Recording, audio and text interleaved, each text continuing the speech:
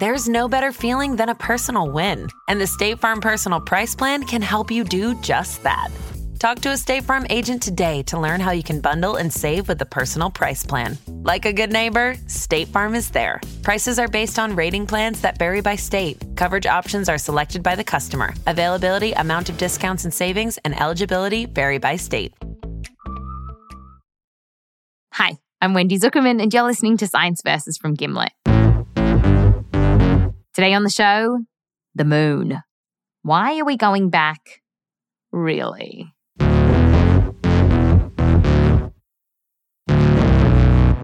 It's been around 50 years since we first stepped foot on the moon.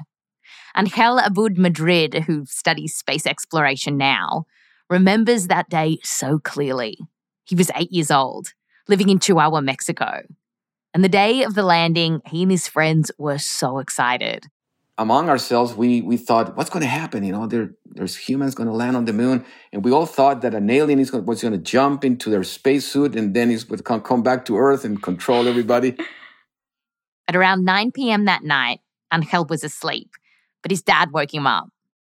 And I just remember very clearly my dad shaking me. Okay, come on, you got to watch this. What do you remember from seeing on the screen?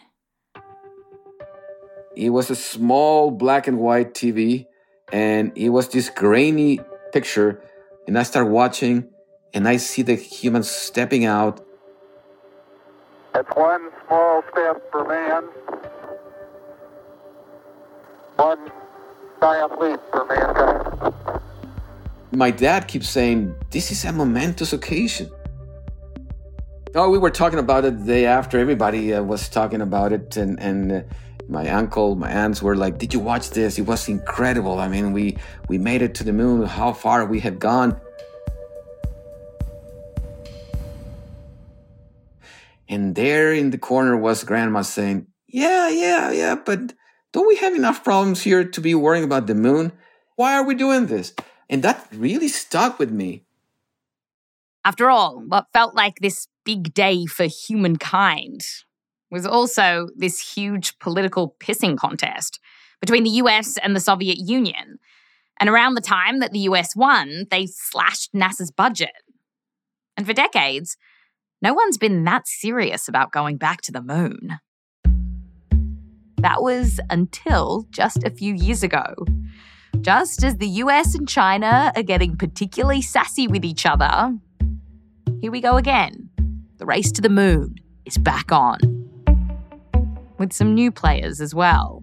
NASA setting its sights on a return to the moon. China's Lunar rover touched down last night on the far side of the moon. India is set to head to the moon today. NASA awarded Elon Musk SpaceX with a $2.9 billion contract. Israel, South Korea, Japan.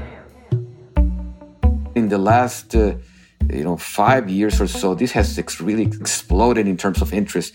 There are 73 space agencies, and probably 20 more are being planned because every country is realizing maybe there's something in it for us. Like what?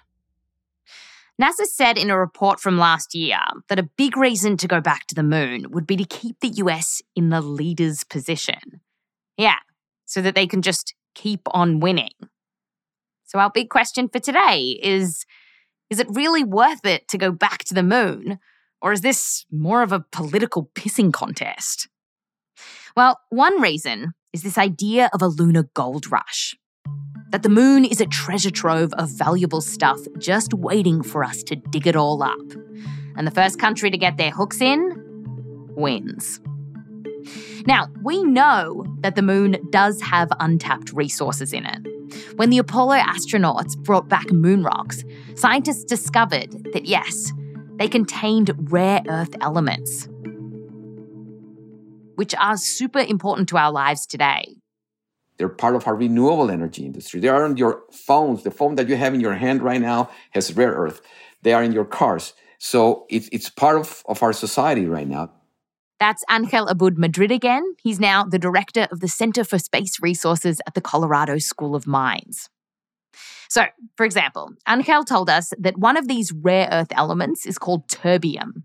If you haven't heard of it, it's a shiny, soft metal. and it's used to make the color green on your phone. And there's a bunch of elements like this. Some of them really hard to pronounce. Lanthanum and yttrium and... Like neodymium and dysprosium. Rare earths are also used in stuff like solar panels and electric cars. The problem is that on Earth, mining these elements is pretty nasty. It can pollute soil and waterways. Plus, the vast majority of rare earths that we use come from China. And so the idea is that if the US or other countries could get their mitts on the stuff on the moon and then mine it without polluting the Earth, that would be win-win. So people thought, well, these are important elements and we found them on the moon. Would it be worth going after them? And to you, is it worth going after them? Not at this point. Not from the information that we have. So even though these things are called rare earth elements, there's actually a lot of them here on Earth. And not just in China. That's just currently where most of the mining is happening. All over the globe, we're finding these elements. Even though they're called rare earth elements, they're actually not that rare. They're not actually that rare, believe it or not. And curiously, there isn't even that much of this stuff on the moon. We know from satellite data that there's a bit of a hotspot of rare earths, which happens to be on the right eye of the man in the moon. But even there, the elements aren't just sitting there like a big nugget of gold. They're diluted, mixed up with the moon dirt, and would be hard to mine.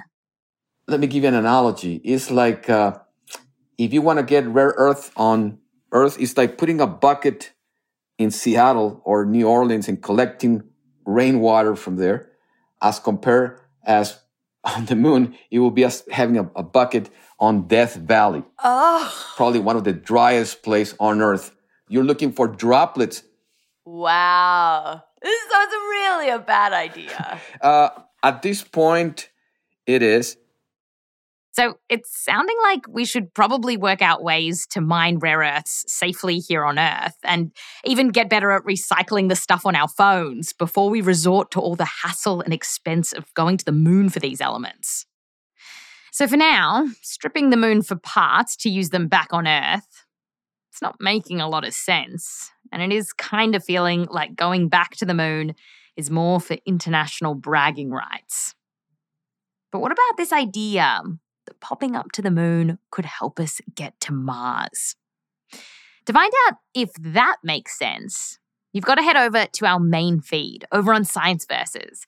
Just search for Science VS on Spotify and click on our episode about the moon to find out why we're really going back. I'm Wendy Zuckerman. Fact you next time.